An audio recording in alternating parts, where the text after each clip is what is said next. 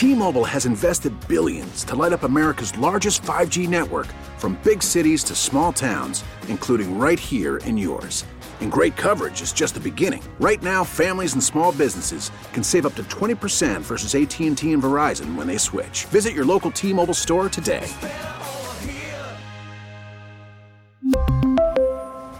Plan savings with 3 lines of T-Mobile Essentials versus comparable available plans. Plan features and taxes and fees may vary.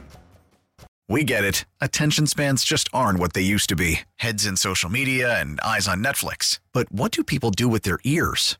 Well, for one, they're listening to audio. Americans spend 4.4 hours with audio every day. Oh, and you want the proof? Well, you just sat through this ad that's now approaching 30 seconds. What could you say to a potential customer in 30 seconds? Let Odyssey put together a media plan tailor-made for your unique marketing needs. Advertise with Odyssey. Visit ads.odyssey.com. Welcome to Face Connecticut, an in-depth look at today's issues. Good morning and welcome to another edition of Face Connecticut on WTIC News Talk 1080, 96.5 TIC FM, and Light 100.5 WRCH. Aaron Kupek with you this Sunday morning, and we are pleased to be joined by Dr. Erica Franklin Fowler. She is co-director of the Wesleyan Media Project at Wesleyan University in Middletown, and she is a professor of government at Wesleyan. Good morning to you. Good morning. Thanks for having me. Well, first of all, give us an overview of what you at the Media Project are tracking in the run-up to Election Day. Sure. The Wesleyan Media Project tracks political advertising across multiple platforms in real time during elections and releases that information to the public. Now, what sort of trends have been emerging with less than a month to go before people head to the polls? I think one of the biggest is, we've been tracking television for a decade now, and we have data that goes back 2 decades. Television advertising has never been more prominent in an election cycle. It really is astonishing, the number of ads that we're seeing this presidential cycle on television. Of course, it's also a year that we're going to see an increased share of the spending on digital advertising. And so I think the underlying trend that we're seeing here is more advertising everywhere. Is that use of television surprising, given that it's a legacy media and the trend seems to have been toward more digital advertising? Yeah, I don't think it's surprising for the following reasons. Since we started in 2010 with this project, people have been predicting the demise of television. And certainly it is the case that we are seeing and we will continue to see an increased proportion of spending going to digital advertising in particular. But television is still a large way in which you reach a large segment of the American public. It also is sometimes a cheaper way or more efficient way to reach a wide variety of citizens that you might be interested in connecting with. It also, of course, is more expensive. And so as you compare the two, it's not necessarily a fair comparison because more money will be spent on television because it is more expensive overall. So television is kind of like the sledgehammer compared to digital advertising, which you can really get down to scalpel level. Yes, exactly. It's still the case. Although, television advertising will be distributed more similarly to how digital advertising is distributed now. It's still the case on television that most of the targeting happens through geography rather than, individual characteristics. So that limits what you can do in terms of the targeting of particular, types of individuals. You can do some things with programming, so if you're trying to reach women versus men, you might turn to particular programs over others, but it's definitely not the same level of control you might have if you were to reach someone through digital platforms where you can be much more specific about the types and characteristics of the people that you want to reach. Are you seeing that the bulk of advertising is related to the presidential contest, or is it down ticket races? It's some of both. Certainly the presidential race is always large. And I think this year, 2020 was a record-breaking year well before the general election got started, in part because of the contributions of Tom Steyer and Michael Bloomberg. But even still, we're seeing, increases in 2020 advertising, this last month. And so certainly that the presidential race sucks up a lot of the oxygen on air in terms of airtime that's available. But it's also the case that with the Senate, control of the Senate in play here, we're seeing a large amount of U.S. Senate advertising as well as U.S. House. So it's a lot of advertising everywhere. I know the total will be running, but do you have any idea how much has been spent on advertising in this election cycle so far? A lot. I think that the Center for Responsive Politics, which we partner with, has projected that this race will end up somewhere near $11 billion, I believe. So it's a lot of money to date, and it's certainly not stopping anytime soon. Are there general themes that have emerged with advertising? Are you seeing issue ads or attack ads or all of the above? Yeah, so the cycle is interesting for lots of reasons, and we track a variety of different metrics to include tone, but also issues. And I think what has been interesting this cycle so far is a disproportionate use of what I will call contrast ads. So we at the Wesleyan Media Project differentiate ads by tone in the following way: that we look for ads that talk solely about a candidate. Those are what we would call promotional ads. Ads that talk solely about an opponent, except for the paid for byline. Those are what we would call pure attack. And then ads that mention both candidates in some fashion are what we call contrast ads.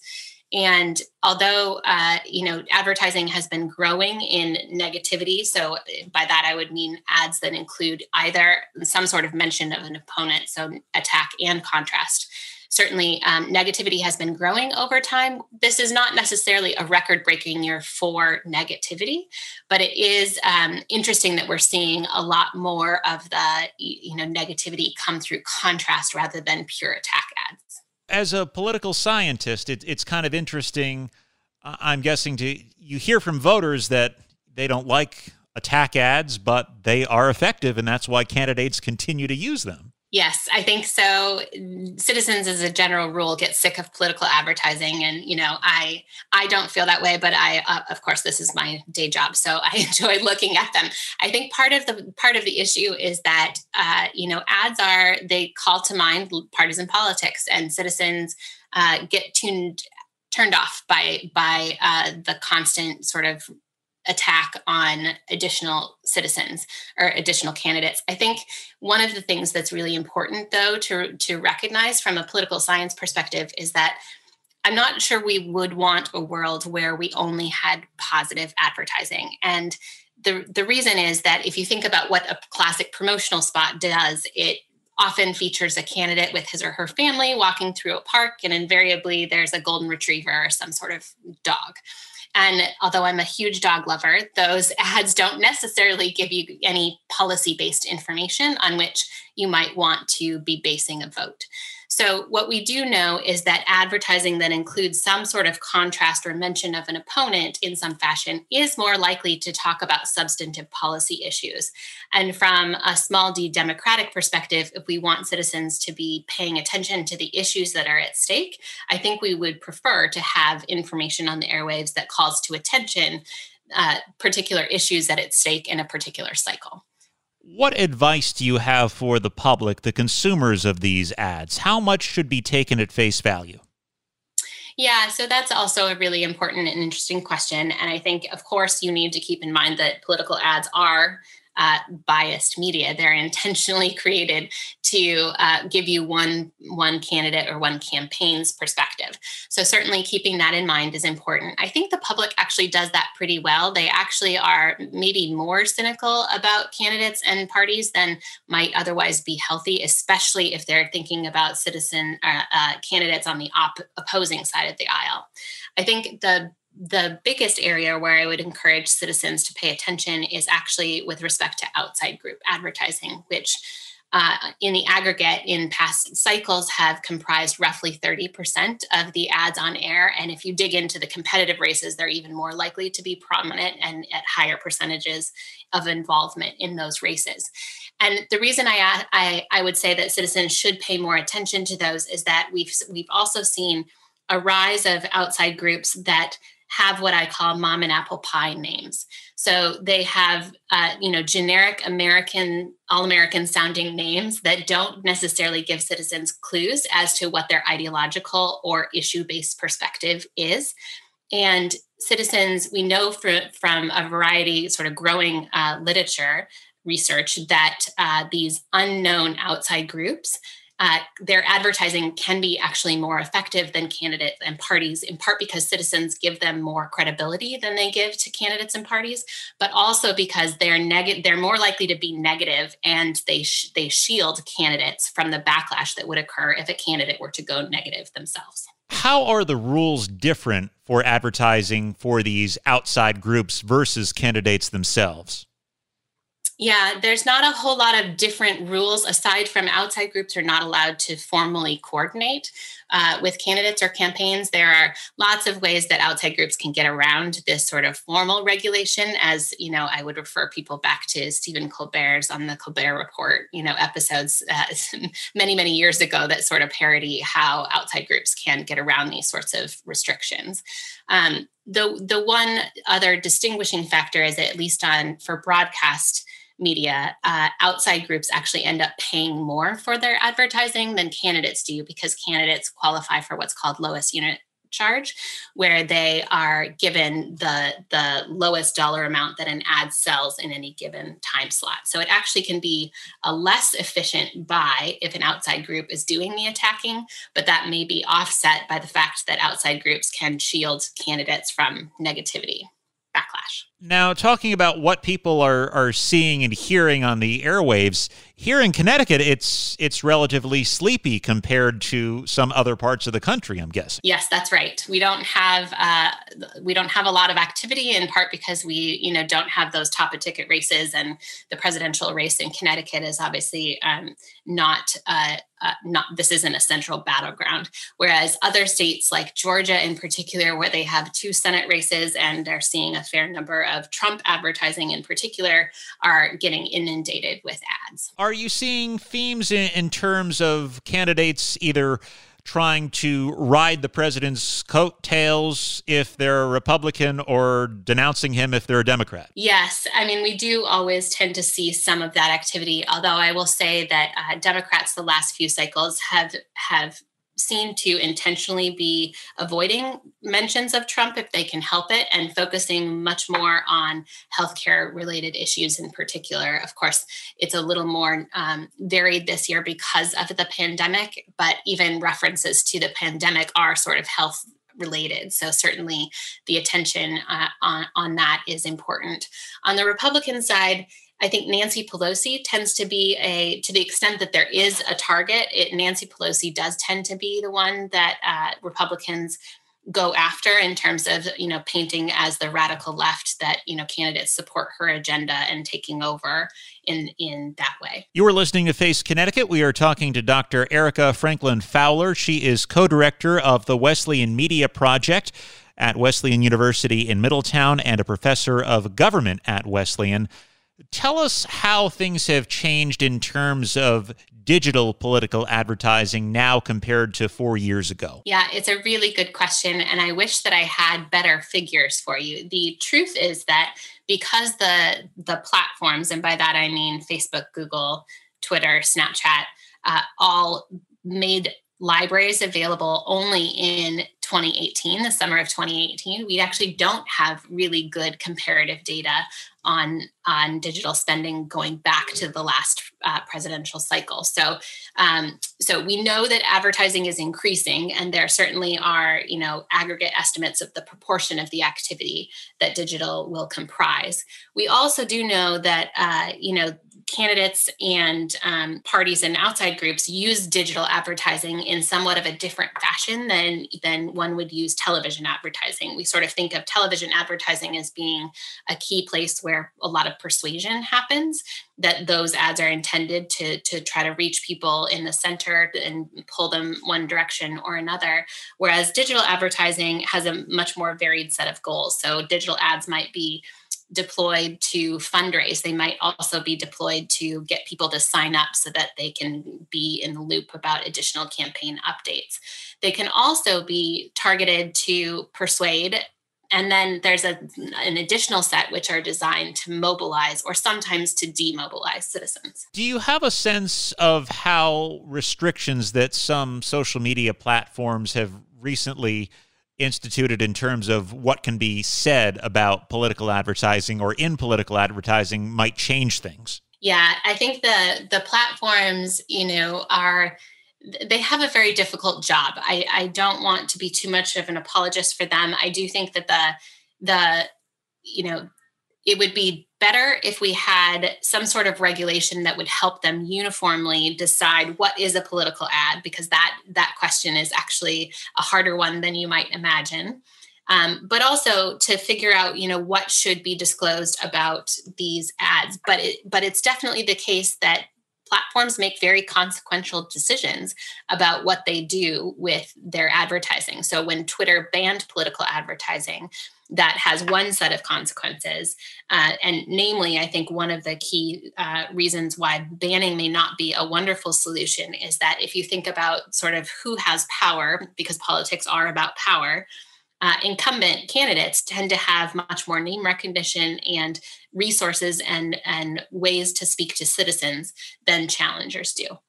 And so in a world where we, want to enable challengers to, speak their mind and reach citizens, so that there is, if we think of competitive races as being a relatively good thing from an accountability perspective, it's actually harder for challengers to reach citizens when they can't utilize lower cost advertising sources through platforms. We hear a lot about Twitter and a lot about Facebook, but are there other spaces online where political ads exist? Yeah, absolutely. There are lots of places. And I think the key here is that campaigns are always looking to touch citizens wherever they are. So Snapchat has seen a fair amount of pro-Biden advertising in particular.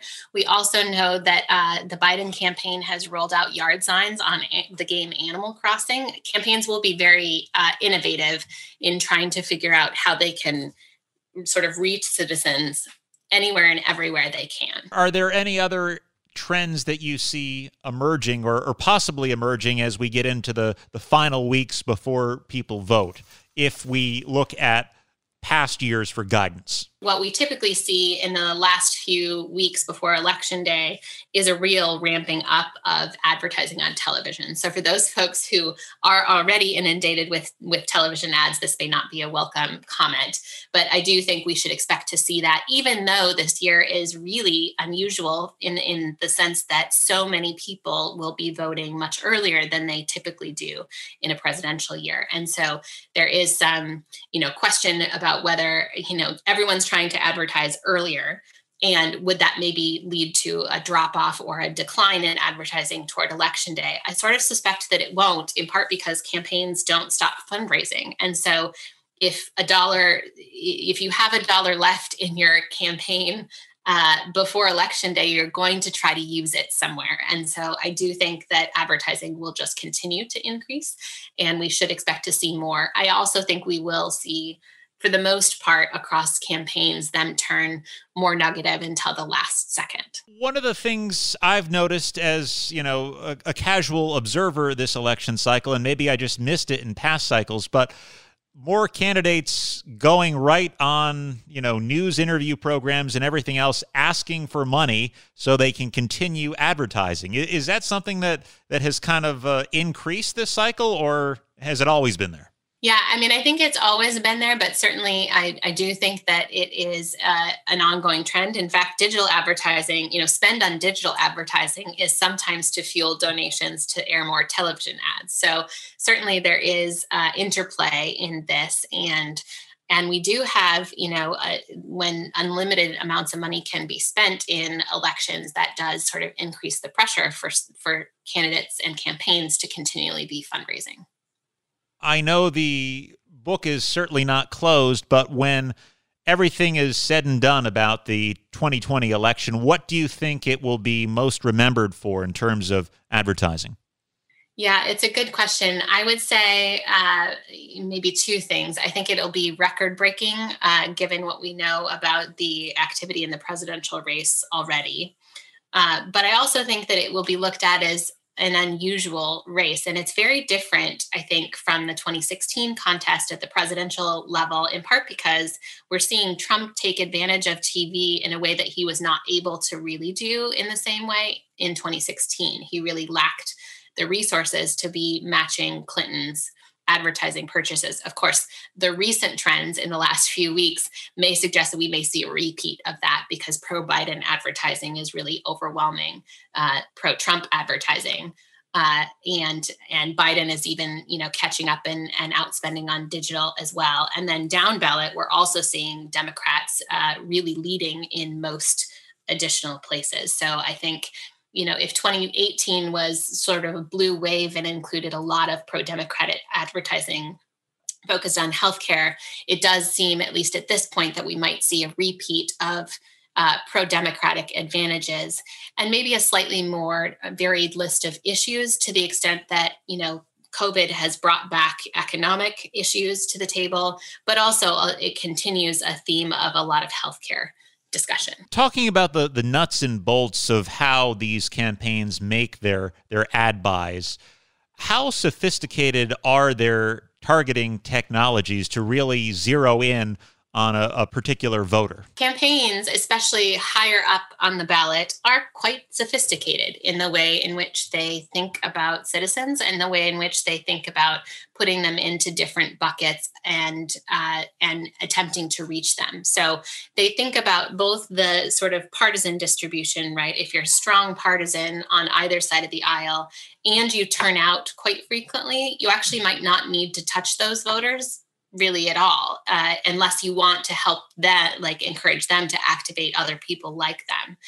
But if you're thinking about, that you would turn to persuasion towards the people that are in the center, and then you will also think about people on your side of the aisle who you believe will vote for you if they actually turn out. So for those folks, you're going to be seeking more of a mobilization message. And, campaigns have very sophisticated databases and records of how often citizens vote and who they believe these citizens support. And so that is definitely something that they use to their advantage, especially when they're targeting on places where they can take advantage of that additional information, like on digital advertising. In an election year where we may not know the winners of certain races on election night or even days afterwards, do you expect to see all the political advertising cease at the end of the day on November 3rd, or are things going to linger beyond Election Day? Yeah, it's a really good question. I think we will see a decline of activity, but I also wouldn't expect that we will necessarily be at zero. We definitely know that advertising is used in a variety of different contexts outside of formal election periods. And in particular, outside groups and other interested parties often will use ads to convince elites in Washington to do one thing or another. And I certainly think that if the outcome is in doubt and hanging for a while, that it seems very reasonable to believe that we might see some advertising intended to speak to those audiences. And just give us an idea, as you track all of this advertising leading up to the election, is your team crazed? How many people are on your team? What are they doing to keep track of all these advertisements?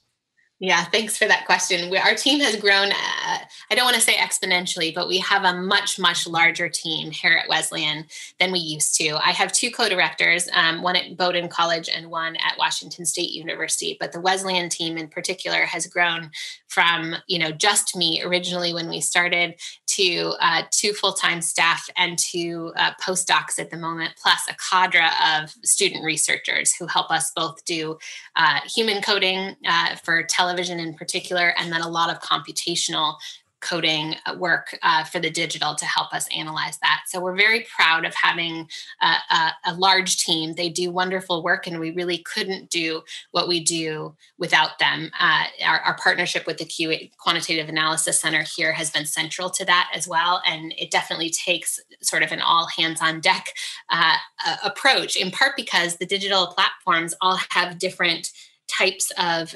libraries, and putting those together with the television environment is much more complicated than it might sound, in part because they expose different things. And so it really does require a whole team of folks working collaboratively to do what we do. She is Dr. Erica Franklin Fowler, co-director of the Wesleyan Media Project and professor of government at Wesleyan University in Middletown. Thank you so much for joining us this morning. Thanks so much for having me. Thanks for listening to Face Connecticut. I'm Aaron Kupek. Enjoy the balance of your weekend. Face Connecticut is a production of the News and Public Affairs Department of WTIC Radio. We really need new phones. T-Mobile will cover the cost of 4 amazing new iPhone 15s, and each line is only $25 a month. New iPhone 15s? It's better over here. Only at T-Mobile, get 4 iPhone 15s on us and 4 lines for $25 per line per month with eligible trade-in when you switch. Minimum of 4 lines for $25 per line per month with autopay discount using debit or bank account. $5 more per line without autopay, plus taxes and fees. Phone fee at 24 monthly bill credits for well-qualified customers. Contact us before canceling account to continue bill credits or credit stop and balance on required finance agreement due. $35 per line connection charge applies. See T-Mobile.com.